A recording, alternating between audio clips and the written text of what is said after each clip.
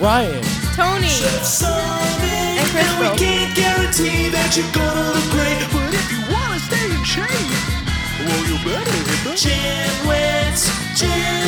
That's right, man. Tell 'em. Welcome to the Gymwits podcast. I'm Ryan George. I'm Justin Guild, a.k.a. Chef Sonic. And I'm Tony Marinucci, a.k.a. Tips with Tony, a registered dietitian. And we are the Gymwits. So I'm about to throw a monkey wrench into what you were about to say just now, but also just into our whole recording situation. So I'm kind of doing the opposite of Tony, where Tony went from kind of structured corporate life to entrepreneur, and I'm going from more that, like, you know, working for myself to, you know, corporate world.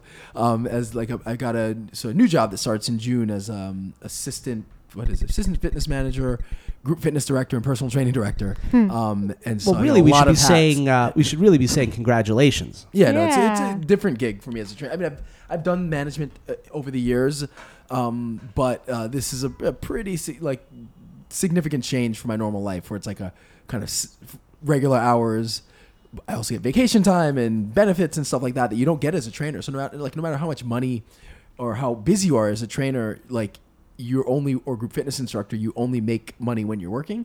And so often for most gigs, you really don't get the benefits that come with having kind of a steady gig. And I think there's always this trade-off of, like, you know, doing a normal job, but you also are tied to that place versus, you know, the freedom of being a trainer. I think as I've gotten older, I'm more like, you know what, I just want my time, and I you know, I'd rather security and stability over the kind of chaos that comes with training. So, but unfortunately, it cuts right into our recording time. So before the show, we'll figure it it out. out. Kind of like figuring out, okay, how are we going to make this work to record? Which we will, but it's gonna be a little different.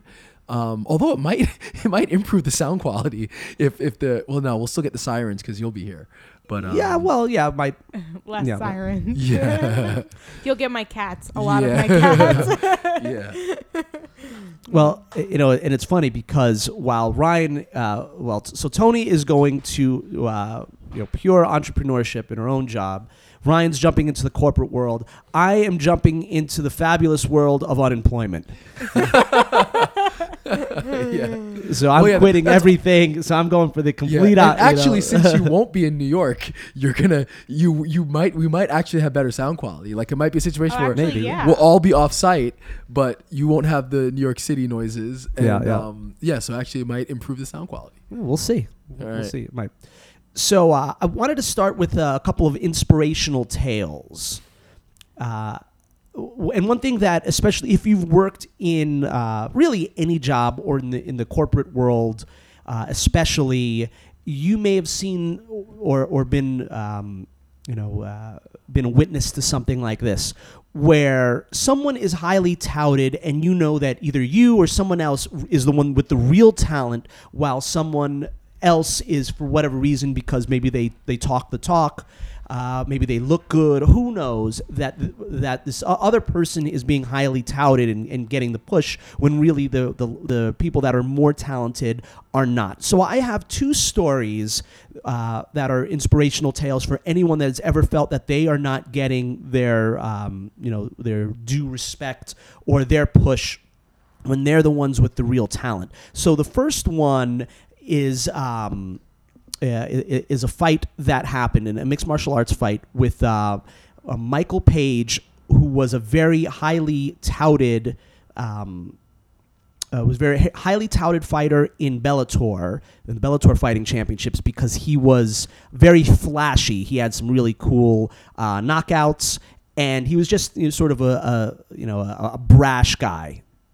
And he fought against a guy named Douglas Lima, who has been a solid professional for a long time, actually held titles, but because he's not flashy, was never highly touted. So what happens? Lima goes in there and just uses great skill and just knocks Page out. And and now everyone is like, wow, this guy Lima is for real. So after years of sort of struggling to be in the limelight, while and witnessing someone like Page get all the attention, now Lima has the attention, and he's really earned it. So I thought that was a nice little inspirational story. And sometimes, yeah, it takes knocking the person who's being highly touted off of the pedestal, right, and sort of stealing their thunder. But congratulations to Lima. Now he's in a position to do really well. What do you think about? Have you witnessed stuff like that, you guys, where someone is highly touted, but really it's someone else who's got the talent? I mean, sure, you see that all the time. I think I think I've been on both sides of that, where I've been the person who probably had the talent and squandered it, and also the person who probably did the work and not recognized. Sure, we all kind of can think of situations like that, but I think that particular fight was a good, that was fun to watch because of, you had kind of the kind of brash, cocky guy against the kind of workman, and the workman won, and it was good. So I have another story, and this now I'm going to geek out a little bit, but I know Ryan will appreciate this. So Ryan and I were big professional wrestling fans growing up, and supposedly there was a lost match that happened recently between one guy that was the next big thing in professional wrestling at the time. At the time, it was the 1980s, and Hulk Hogan was king, and he was very famous. And there was another guy who was coming up, who Vince McMahon, the owner of the WWE, was. There was a guy who was touting, and his name was Tom McGee. Mm-hmm. And he fought some sort of middling guy who was going to put him over, which means you're going to make him look good. And Tom McGee was the next big thing. And he fought sort of a middling guy named Bret Hart. And Vince was so sure that Tom McGee was the next big champion. Mm. And sure enough, Bret Hart, the great Bret Hart, Bret the Hitman Hart, went in there and made him look good. Mm. And who goes on to be the next big thing? Bret Hart. Yes. Okay. Right. So, I think it's just a fun story. Bret Hart was the one with the talent. He was an amazing wrestler, and he was just he was a Hall of Famer. He's an all-time great, and yet it was the other guy who Vince thought was going to be the next big thing. Yeah. And through hard work and dedication, is actually Bret that becomes the champion. And I think that I heard about this on a radio show, that there was no one had seen, or there wasn't footage of this, but it just surfaced recently. Oh, okay. Is that because where is the story coming from? This is so random. That's why it was a sort of a lost match that no one had YouTube seen. Or something, I think you could find it somewhere. Yeah. So it's cool. I'd never even heard of this guy, but I thought that was an interesting story, how one person who was very highly touted, but it winds up being the other person who goes on and having the stellar career. Well, so I know that Hitman was one of your favorites growing up. So you'd get a kick out of that. I'll look it up. I was going to talk about Game of Thrones, but I feel like we're going to just shut Tony out of the conversation talking about MMA. Right. Too much guy geek stuff. I know that next Sunday's the last episode, so after this I'll be fine. Go ahead. No. That's enough geeking out for the day. Super day. Divisive, but we'll talk Game of Thrones another time. All right.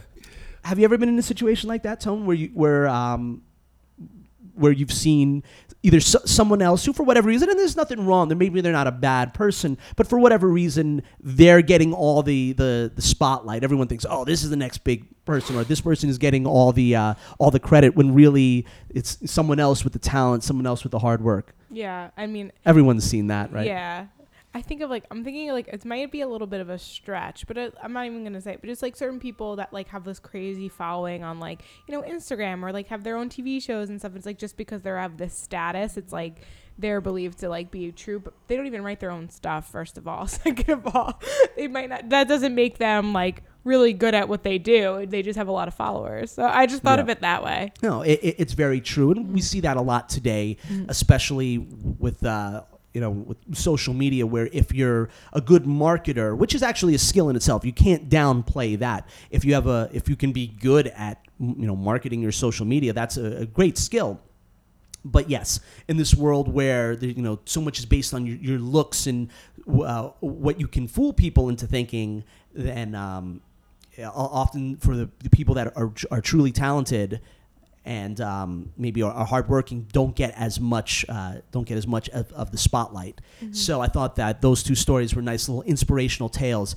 If you're in that situation where you're better than someone, or you're good at the very least, and you know you're hardworking, yet someone, other people are getting the talent, or other people are getting the spotlight, stick with it. Your talent will eventually rise to the top. The cream will rise, eventually if you stick with it. Mm-hmm. So that's my inspirational tale for the day. That was nice. Cool. Okay, so well, anything else to add before we get to the that's studies? All right, so a couple interesting studies for today. One, it's not a whole ton to it. I'm going to link to it because there's some more as far as like directions and stuff that I'm not going to get too much into. But it's about combining leg day with running, which actually has a kind of practical application. So basically, we think a lot of us do weight training, some kinds of training for the legs, but you also incorporate cardio. And I think there's been a lot of instances in studies showing that they don't necessarily coexist all that well, because endurance training, you usually recover pretty quickly, so about within 24 hours, where resistance training can take several days, could take 2-3 days potentially to recover from. So there's always kind of a question of, how do I program in my cardio and my legs? Do I do both in the same day? How do I make it work? And so this study from James Cook University kind of took a look at all the different studies and created kind of flow charts and attempted to kind of minimize the damage done and kind of maximize kind of recovery. And so it found that if you're going to do both in the same day, your best bet is to do the endurance first, and then at least a half a day of rest between that and doing your actual strength training. And so again, I'm going to include a link so you can see a lot more of the details included in it, because again, it's a lot of stuff, but just interesting that if you do have to do both in the same day for whatever reason, then your best bet is actually kind of split it up, do your endurance early and then strength training later, which is a little opposite. We typically hear like do your strength training before the resistance. I think the difference being, if I'm doing like a chest workout, then I might, or like let's say you're doing chest and arms or something, like you kind of your standard kind of standard weight training or whatever, strength training. If it's not the legs, you can probably get away with doing that. You can do your chest, back, whatever, and then run afterwards. But in this case, since you need the strength for the legs, so generally the idea is that you want to do the resistance because you're tapping into energy resources earlier, right, that don't where the aerobic is kind of the last resort. So you can kind of get away with zapping all of your your short term and medium term energy sources. You can tap into that doing the strength training, and then when those reserves are near depleted, you'll have enough for the cardio because you just you don't need as much of that fat, immediate sources of energy. So but with the legs, the difference being that if you start running, you're gonna zap the legs, and so you're gonna be fatigued, and then you won't have. I'm sorry. Actually, yeah, that's why completely wrong. Right? What you're saying is right, but that's why the study's confusing. Yeah. So that's actually I'm not sure. I'm not sure why. That's but why I guess I'm it makes confused. sense.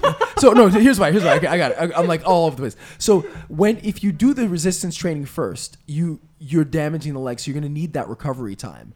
And so if you do the resistance first, you're in the midst of what it's supposed to be a long recovery. Gotcha. And then you're stuck with trying to then do your cardio. Mm-hmm. If you do the cardio first, because that doesn't require as much recovery time, I think you do the cardio early, then you give yourself a half day break and you kind of minimize the damage. So you're not going to be 100% when you do the resistance training workout, but you're also going to be kind of fresher than if you did it the other way around. So that was it. It was like I knew it was going somewhere, and then I kind of like lost my like train of thought. But I think that kind of makes sense if you're doing those two. But I think if you're gonna do like any other body part and cardio, I would do it the opposite way.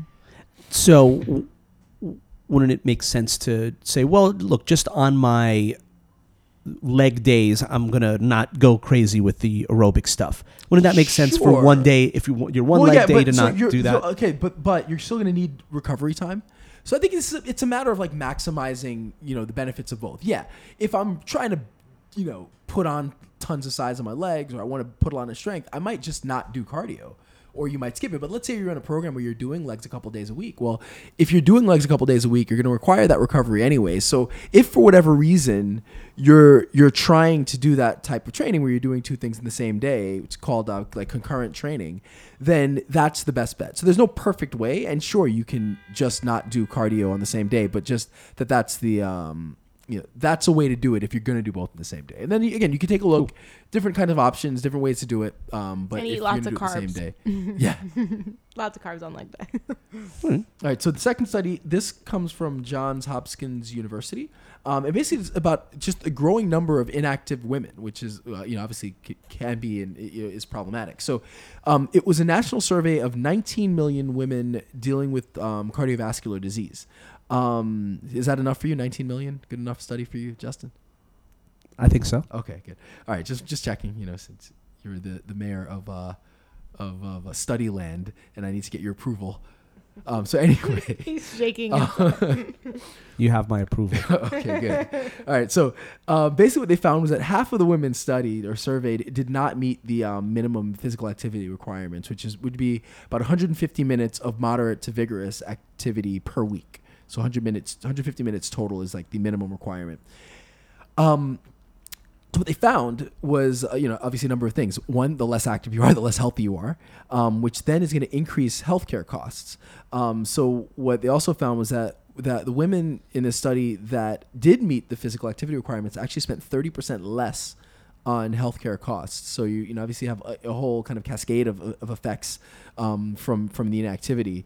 And so it just kind of highlights the need for physicians to really make sure, especially with patients dealing with cardiovascular disease, just how important physical activity is. And I think, there may be some, disconnect. And so you are in a situation where you're suffering from something like cardiovascular disease. It's actually more important, unless it's completely kind of contraindicated, that you're getting enough physical activity, because that's one of the things that's going to, potentially help you and save you, and increase, your chance of, or decrease the mortality risk. I think it files a little under Captain Obvious, Yeah. but it's still important. The reason why I would say get it it's out not there. necessarily Captain Obvious, well, it is, but it isn't. Is I think for a lot of people, they still feel like, if you're dealing with some kind of a heart issue, there's almost a fear of intense work. And I think it's like anything, there's a risk reward. So for most people, it's going to be beneficial, but you are going to have a small percentage that are going to, that it's not going to have a good effect. And that's just that's exercise in general. Most people are going to benefit from it, but you're going to have people who do get injured, who do get sick, and who even, who die. And it's a very, very small percentage. So there is a small risk, but it's more, on average, it's going to be far, far more important to be physically active. But do you think most people are saying, "Oh, I have a cardiovascular issue. I'm not going to work out," or Sure. do you think that? You think that a lot of people in that position, a lot, not all, certainly, because there are so many reasons why one might have a heart issue, right? You might be born with an issue, but as we know, a great amount of cardiovascular issues are due to poor lifestyle choices, poor diet, no exercise. So I almost feel like a lot of people that are in that situation in the first place are because they've made not the best lifestyle choices. So at that point, they're not going to be like, "Oh, I have a heart issue." That's just not part of their lifestyle to work out and eat healthy. So you see what I'm saying? Yeah. What do you think, A Tony? good percentage of people. I'm not really sure what the, like, I'm not sure what the point is. So it's sort of like a chicken or the egg. Yeah. So Ryan's saying that a lot of the women that have cardiovascular issues are not exercising enough. But and what I'm saying is a lot of the women, or just anyone, men too, that have cardiovascular issues are in that predicament in the first place because they have made poor lifestyle choices that have led to that. Certainly not all, but a good percentage for sure. Oh yeah, most definitely. So it's like now, once you've now you've gotten to the point where you have heart issues, perhaps you are obese as well, and you've lived the lifestyle of not being healthy. It's you're just going to jump into a cardiovascular routine. It's not always that simple, Yeah. which brings many other issues. So it's like a doctor someone can walk into a doctor's office. They're very overweight and they have a cardiovascular issue or they have a heart issue, and the doctor says you need to start working out. Right. Well, that's great. A doctor can say that, but if their lifestyle is not conducive to that, good luck getting people to start working out or eating healthy all of a sudden. Mm-hmm. And we've talked about that, as Ryan would say, ad nauseum. Mm-hmm.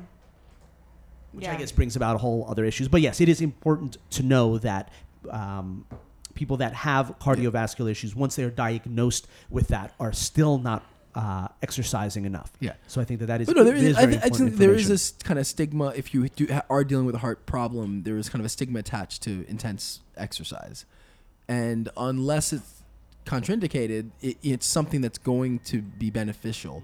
So obviously, yes, if you've had heart surgery, you probably the next day don't want to go run a 10K, but there is on some level that type of exercise is gonna be beneficial for most people. There's always gonna be a risk with exercise, but I think it's kind of removing that stigma, and kind of like we talked about with the food, where if people think it's a crutch, if you think food is it's eating healthy is too expensive, it's the same kind of a thing where if you're kind of predisposed to not want to exercise, then it's an easy excuse. It's like just another excuse. Yeah. So you kind of just want to push past that. That makes. Yeah. Yep. All right. Very cool. So today we have kind of a little hodgepodge of stuff, but I wanted to talk for a while about form. So I've always had people ask about kind of not even necessarily proper form. We're not going to talk about like different specific exercises, but kind of when you're exercising, the different positions you're going to be in, and just some basic things to kind of be aware of. Now, before I get into kind of my specifics, do you guys have any questions on form or movement or anything that like bugs you when you're exercising? Or so here's the one that I have always wondered, and it's about range of motion when it comes to form. So, and I mean, I have a rudimentary knowledge of it, but to an extent, I just can't go down. I just can't extend my body in certain ways. Like, for instance, even with my hand, like I can't, like, I'm trying to turn my arm over. Isn't that weird, Tony? Like, I can't do this. Like, see how easy you do it? It's like really a struggle for me to just turn my palm towards the sky. Okay. So now I know that I can work on it, but like with something with a squat, for instance, it's very, very difficult for me to go down far. Yeah. Right. I can. It's just really hard for me. So how important is it that I push through that and I just try to do it, even if it means using a lot less weight or something like that? Right. Is it that important? Like, I still do the right form, but I just can't do the complete range of motion. So you can have different schools of thought on this. Like, you're gonna have people that are kind of hardcore, like you gotta ass to grass, like you gotta just do everything you can, build as much flexibility as you can. And then you have others that will kind of say, look, it doesn't matter. Your flexibility is your flexibility as long as it's not harming you. You do what you can. I'm somewhere in the middle, but leaning a little bit more towards do what your body is capable of. So I'd say there is a natural range of motion that you kind of your body's predisposed to. If you're finding everyday life activities or athletic activities are impacted by a lack of flexibility, then you should definitely, you want to try to fix the range of motion, I should say, or flexibility or that movement, whatever the movement is. So let's say with the squat, like the closest everyday thing we do to a squat is sitting in a chair. So if you find that like just sitting, getting out of your chair, like if you can't get out of, like let's say you're sitting upright and then you're not using your hands for support. If you have a hard time getting up out of your chair like that, then that may be a problem. So maybe you do need to work on flexibility and or strength or your range of motion. There are things specific to that movement that you might need to work on. But if in everyday life you just aren't noticing any problems, there's no pain, there's no discomfort, you're not, you're able to perform all the activities you want to perform day to day. I would say, do what's comfortable and do what is within your range. And, like let's say if you're doing squats, and you find that the range is limited and you want to increase it, sure. But I don't see a need to, like, again, ass to grass, or I don't see a need to push your limits of range of motion unless there are already kind of severe limitations. So I'd say go with what your body is kind of naturally able to do. Some people are just naturally more flexible than others. I'm never going to be, a dancer level flexibility. It's just never going to happen. But I would like to, I would like my range of motion better for kicks. So I'm going to do specific things for that specific move. I'm not going to sit and try to touch my toes all day long, but I will be, I'm going to work on types of, movements that will increase my ability to throw higher kicks. So I think you really, to kind of tackle things based on your body. I tend to be kind of that school because I just don't, I don't know that they're, unless it's affecting you day to day, I don't know that it really means that much to really hammer home trying to, increase your range of motion or your flexibility.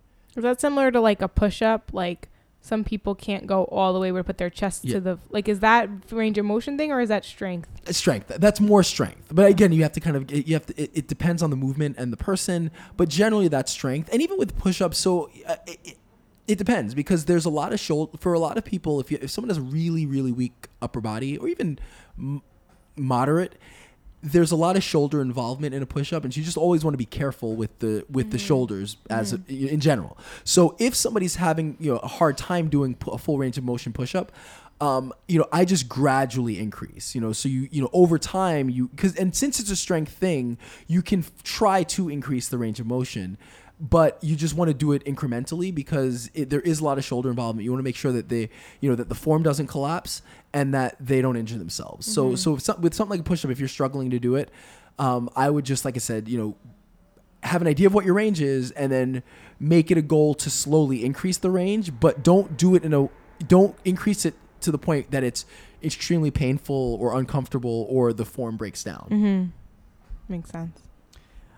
Oh, I guess while the push-up question reminded me of something that I've struggled with for years. It's actually with push-ups or similar exercises, and that's wrists. Now, as you know, I've been playing guitar my whole life and drums, so there's a lot of stress on my wrists. Do you think that's why you can't lift your hand up? Because your hands are always the other way. That's a perfect point. It's possible, but I think it might be more in my... No. Well, you can't turn your palm up, right? So that's... I can. So it's difficult. It's like a big... That's fine. Yeah. Because if you're always... It's not awful. If you're always like in the this, you're always the opposite direction. That makes so much sense. Yeah, it does I'm a make genius. sense. Yeah. No, Tony's right. No, because do it with your right hand. Wait, which hand do you strum with? You're right, and you have you range is limited more both on your right, but far more on your right. Look, is it? Yeah, far more. Totally. So, so Tony had it right. Well, so there you go. It shows that when you do a motion over and over again, like that's your body gets used to it. That makes sense. So I've had a lot of wrist because of that, and also for doing martial arts and lifting weights. It's a lot of stress on the wrist, and as you know, you can't really build up your wrists. Yeah. So, what are some ways to preserve your wrists? That's a good question. One thing I know people wrist curls, but that's not a wrist; that's a forearm. Full range of motion on the wrist is important. So, doing things that really work. Your wrist does a lot of different things. You can flex, you can extend, you can invert, you can laterally flex, you can rotate. Medially, you can rotate laterally, you can supinate, you can pronate. So a lot of stuff is going on with the wrist and the hands. So if you as a guitar player where you're doing kind of one specific motion on the wrist, you want to be able to to complement that or counter that with movements that work the wrist in all other directions, so that there's not kind of a major kind of compensation pattern. But there's not a lot you can do, depending on the sport. Like if you're boxing, definitely like wrapping the wrist is important. Doing grip type exercises can help because that can build the muscles on the forearm, possibly take some of the strain off the wrist. And just being aware of being aware of how you're feeling, and when you need to, taking time off. Like, if you're a boxer and your wrist's bothering you, maybe take the day off. Maybe you want to relax a little bit, or you need to do some other things for care. You need to go to PT. So, I just say making sure that you're maximizing the full range of movements in the wrist is important. What about what they say, keep your wrist very straight when you're doing like a bench press or a push? Is there any credence to that? Yeah, absolutely. That's going to minimize the strain. That's going to give you better kind of leverage, put you in a better mechanical position. So I think that's fine. But I think just in general, if you're doing any one activity a lot, you need to move around. Yeah, it was one activity, but then I did kickboxing for a while, and punching a heavy bag, puts. And I mean, if there's an injury, then like like always, I'm not the guy to talk to. You go to a physical therapist. There's no injury. It's just or go to a doctor, possibly. But otherwise, I did go once. It was for my wrist and hand. They said that I have tendonitis, which of course, as we know, means nothing. It just means you have the inflammation. Right? Is one of the most annoying diagnoses. It's like, oh great, what do you do? Take Advil. Yeah, pretty much. Superman, turmeric. Seriously. All right, so what we're going to talk about a little bit today is some positioning things to be aware of. So like when you are exercising, what are some things you want to think about? And so in almost any, so we'll talk a little bit standing, seated, bent over. So a couple of those things. Now, obviously, it'd be probably a little bit better to have a visual guide here. So I'll do my best to describe things. But basically, so when you're standing, so I guess I'll start a little bit further back. A couple things to think about is you think, I'm going to kind of go from the ground up. So we'll talk about your foot position, your knee position, your hip position, your trunk, shoulder blades and head. So when you're standing, a couple things to think about is that your feet should be about hip width apart, maybe a little wider, maybe a little more narrow, depending on your comfort. The knees should always be kind of slightly bent, so there's a little bit of give in the knees. What happens is if your back, there should always be like a slight arch in the back that's natural, but you want to kind of brace your stomach as if you're bracing for a punch.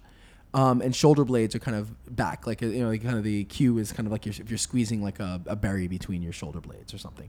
So, and then head's back. So if you were against the wall, the points touching the wall, like if you're standing against the wall, the back of your head would touch the wall, back of your shoulders would touch the wall, your butt would touch the wall, your middle back would touch the wall. There'd be a slight arch in the lower back, enough to fit maybe your fingers. And your heels would touch the wall. So that's kind of like ideal, but I think most of us have the kind of head forward position. The shoulders are rounded. So those are some kind of things to think about. Again, feet hip width apart, knees bent. Now the reason why the knees you want the knees bent is, it's all kind of it kind of links in a chain. So if you straighten up the knees fully, that pulls down on the pelvis. And then if it pulls down on the pelvis, that means you're going to arch your back too much. And then you're not able to brace the stomach. So again, feet hip width apart, knees bent slightly, stomach's braced, shoulder blades together when you're standing. You look like you have a question. No. Okay. No, I'm just all right. So trying to visualize all of it. Yeah. So now when you're seated, it kind of very similar. So, you want to be, if you're seated, you still want to have the feet about hip width apart. Ideally, you can get close to a 90-degree angle at the knees, but then everything else is the same. A slight arch in the back, but stomach is braced, shoulder blades together. Now, if you're doing a movement bent over, like a bent over row, like where you're standing, but rowing. So the thing to consider with movements like that, like a bent over row is a good example. The point is working the lats. So you're trying to get your lats as close to parallel to the floor as possible. So you want to get your trunk as close to parallel to the floor as possible, which is for a lot of us not going to be fully possible flexibility wise, because as you get close to parallel, you might start to round the back. So things to consider with that is you want to sit back and lean forward as much as you comfortably can, with the back, your trunk still being relatively straight. So you're not like rounded at the top of the back. But again, shoulder blades together, and kind of stable, so that you're not, not unstable, not falling forward. You don't feel like you're falling back. So that could be a tricky one for some people. Some people can get fully parallel. Some people are at maybe 45 degrees. And for some people, you're just going to want to avoid that exercise altogether and do something like with a cable, where you can, adjust for your, the lack of flexibility, to get into that position. So now if you're lying on your back, so in that situation, like on a bench, or even on the floor. So again, you want to make sure, so if you're on the floor, then the feet will be on the floor. So the, knees are bent, but high. If you're on a bench, then the feet will be on the floor, but your kind of butt's elevated. So either way, still want to have the feet about hip width apart. You still want to have those points of contact. So the butt's contacting with the bench, and there's that slight arch in the lower back, but your abs are tight, so you're bracing your stomach. So there's just a very slight arch. But then again, same thing. Shoulder blades are together, heads back against the floor. So you want to make sure that you're not kind of pushing your head. A common thing for people to do is kind of heads pushed forward while they're doing kind of a bench press or something where they're lying on the floor. So you still kind of have those points of contact on the floor, and feet are flat. So if it's on a bench and your feet are up, you may need to lower the bench a little bit. And if you're on the floor, just make sure the feet are bent flat and you're in a kind of comfortable position. Yep. So now, what about if you're doing exercises off of a physio ball, where your back is to where you're sort of same resting? thing. So on a physio ball, that's a good question. Generally resting on your upper back and head.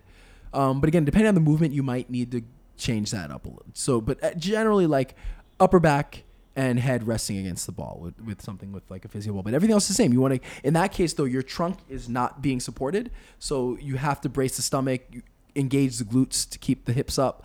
So those are things you want to consider when you're doing like an exercise, like lying on a physio ball.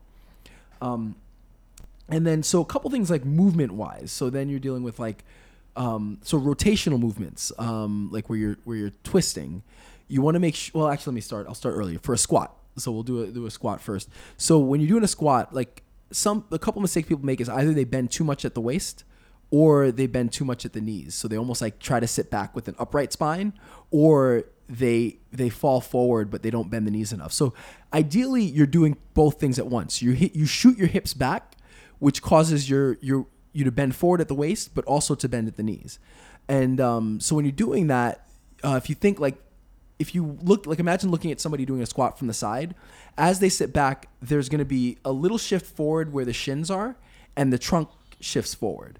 So ideally the angle at the shins at the trunk are close to parallel, if that makes sense. Like when you're sitting back, that both of those remain relatively the same. If it's not, then or not close to it, then there's either too much of a bend forward or not enough of a bend forward, or too much of a bend at the knees or not enough of a bend at the knees. And the other big thing with the squat is that imagine if there's a perpendicular line from your toes, your knee shouldn't cross that line. And that's kind of common knowledge, but something to be aware of, because I see tons of people doing squats where the knees are way in front of the toes. You kind of want to be aware of that. So the other thing is like a hinge type movement. So like, you guys done like kettlebell swings? Mm-hmm. So same thing with the kettlebell swing. So that hinging motion it's all in the hips. So I think a lot of times you'll see someone do a kettlebell swing where it looks like basically a squat, and you'll bend the knees slightly with the kettlebell swing, but the movement of the swing is really the hips hinge back and forward. So you shoot your hips back and then shoot the hips forward, and that movement's what creates the momentum, where you transfer the energy through the arms into the kettlebell. So the movement then, when you shoot your hips back, you shoot your waist, your trunk falls forward, the knees bend slightly, and then by driving the hips forward, you kind of engage the glutes and shoot the hips forward, you transfer the energy into the kettlebell. So that's got to be done kind of quickly, and each move has to kind of fall into the other. So when you shoot forward, the weight goes up, and as the weight comes back down, momentum has to continue into the hips going back, and then you shoot the hips forward and you're able to get the swing. If you do it like a squat, then it becomes like kind of a different exercise, So now rotation. So if you're doing a movement where you're rotating, a couple things to consider are the hip, your kind of hip positioning. So if you're rotating to your right, generally you're going to want to pivot at least your left foot. So that opens up your hips and allows your trunk to rotate properly. So what will happen a lot of times is people will rotate, but they keep their feet really planted and rigid, and then they end up a lot going on in the spine and a lot more kind of torque that's unnecessary. When you're doing a rotation or a chop, the chop should be kind of a natural movement, and so you want to pivot. If you watch a baseball player swing a bat, or a golfer swing, or throw a punch, they're pivoting on that kind of out to the rear side. That allows you to turn your hips, which allows you to generate power. And so if you don't turn your hips, this is a lot of unnecessary movement, and it's functionally not great. And there's a lot more, greater potential for injury when you're doing that. So if you're doing any kind of rotational or chopping movement, try to pivot as you do it, and make sure your hips kind of rotate with your shoulders. Hips and trunk, shoulders kind of pivot, rotate together. So a couple more movements. So if you're doing a pushing movement, like a bench press, shoulder blades together, try to keep the head back so you're not shooting your neck forward, and you're not allowing your shoulders to project forward. So especially like a bench press, if you want your chest to do the work, you want to keep the shoulder blades back, down and back, and allow the chest to do the movement. But if you release the upper back, then it's a lot of shoulder work, and then you can put a lot more undue strain on the shoulders. And on the flip side, if you're doing a pulling movement, the same thing. By stabilizing the shoulders, you allow the lats to do the work. So you want to keep the shoulder blades back and together as you pull. So if you want to get full range, what you'll see people do, like if they do like a row, is when they reach the arm, extend the arms, they'll release the shoulders as well. But if you do that, you want to make sure that you pull the shoulders back first, and then you pull the weight. If that makes sense. And then plank. So if you're doing a plank, so just like we talked about, if you're, everything's kind of the same as if you're standing. You want to have the almost a straight line from the shoulders down to the ankles, and bracing the stomach, and not too much of an arch in the back. And if you do have an arch in the back, or if you find it's too hard, then just bend the knees and drop the knees to the floor. So then instead of a straight line from the ankles to the shoulders, there's a straight line from the knees to the shoulders, and you'll kind of get the same benefit of doing that. So I've heard that when doing certain exercises, especially back exercises, deadlift, even a row, that you always want to face forward. You never want to look at yourself if there's a mirror on the side. Is there any truth to that? Yeah. Like if you're doing a deadlift, for instance, you never want to turn your head. You want your spine in a neutral position. So if you kind of look at the way where the spine is, right, and then that obviously your head connects to the cervical spine. If you turn your head, that any rotation in the spine, potentially can be bad if you have heavy weights, but also it's going to affect everything else. So you can't rotate a segment by itself, and so you compromise the structural integrity of the body by rotating or moving or shifting or doing something mid movement with a heavy weight. So you want to maintain that kind of structural integrity. So you want to keep the spine in as close to kind of a neutral position as possible. So if you're doing a deadlift or a squat, ideally if you can use your eyes to look while you maintain the right position. But if you start looking up, that's it just increases the risk of injury. Especially rotating is really a bad idea. So you definitely don't want to rotate your neck as you're doing it, and look at yourself in the mirror if you're doing if there's a mirror on your side. But yeah, even with that, you don't necessarily want to look up as you're doing the move. Once you start, try to keep as close as you can to a neutral position to again keep you stable and kind of maximize the integrity. So I have a question about squats. Yeah. The machines where it's oh God, how do I explain this? It's not a free weight. Mm. So you squat down with the machine. Oh yeah, like the Smith machine. Yes, yeah. That's what they're called. I don't like those at all. Yeah. Is that good for someone just starting out if they want proper form? Because it's, what tell us about that. So I mean, that's been always a big thing. They would always say never do the Smith machine. There's kind of a natural arc to most movements, and since the Smith machine is kind of in one line or one range, I feel like it's so difficult. It's generally really hard to do. I would say definitely not for a beginner. It's just you're not going to learn the proper movement. So you're better off doing body weight squats if you're a beginner than doing Smith machine squats. Mm-hmm. And you're better, doing very light squats, with a bar than you are doing it with the Smith machine. I don't know, I don't know that it's the worst thing in the world if you're experienced and you don't have a spotter and you want to do weight. I think, I would say it's probably less safe than doing normal squats, but I also think that we would talk about the Smith machine as if it's the worst thing in the world, and I don't know that it's that bad either. I don't read as much as we'd like to talk about how horrible it is. I haven't read enough to say that yes, it's definitely that bad. I just don't think it's as good as doing free weight because it's not a natural movement. So I would say definitely beginner, no. And most advanced or seasoned exercisers, I don't see a reason why. You're better off doing a lighter weight with a free weight bench or a free weight squat rack than you are doing really really heavy with the Smith machine. Mm-hmm. But if that's all you have access to, it's probably not the worst thing in the world. But I definitely think that there are more risks, and it's definitely riskier than doing it normally. But I don't think you're going to kill yourself if you're using a Smith machine either. Gotcha. Okay. Cool. Anything else? Yes. Yeah. With jumping. Yeah. What is the proper way to? I know it sounds simple, but jumping actually can cause injury, and I'm sure a lot of people have injured themselves trying to jump. And there's different types of jumps. There's box jumps. There's jumps where you you sort of explode up there, where you jump into a low we almost fall into a squat. There's plyometric jumps. Yeah. So do you talk a little bit about sort of the proper way to Yeah, jump I'll just and say- almost more importantly, the proper way to land? I'll say basic jump. Yeah, well, yeah. So if you're for the basic regular jump, I think a couple of things to think about. It's a very much like a squat, right? You're relying on momentum as much as you can to and kind of energy transfer to get you up as high as you can. And then depending on how high you jump, there's a significant amount of weight now falling down to the floor. So as you said, like if you don't land properly, it could be jarring and it could potentially lead to an injury. So for the jumping part, I think an important thing is to not slack off on the preparation for it. So I think a lot of people, I'll see people do jumps and they just kind of like half-ass doing the jump. So make sure you're sitting back just like with the squat or like a hinge. So it's kind of mixing the hinge with the squat where you sit back, lean forward, your arms should swing back, kind of behind you. And then it's a sequential movement. So you start by swinging your arms up, right? Then as you're doing that, you begin to drive through your heels up towards the ceiling. And so it's kind of a sequential movement there where the arms kind of help the trunk move, which helps the hips drive forward, the legs, quads extend, and you're up.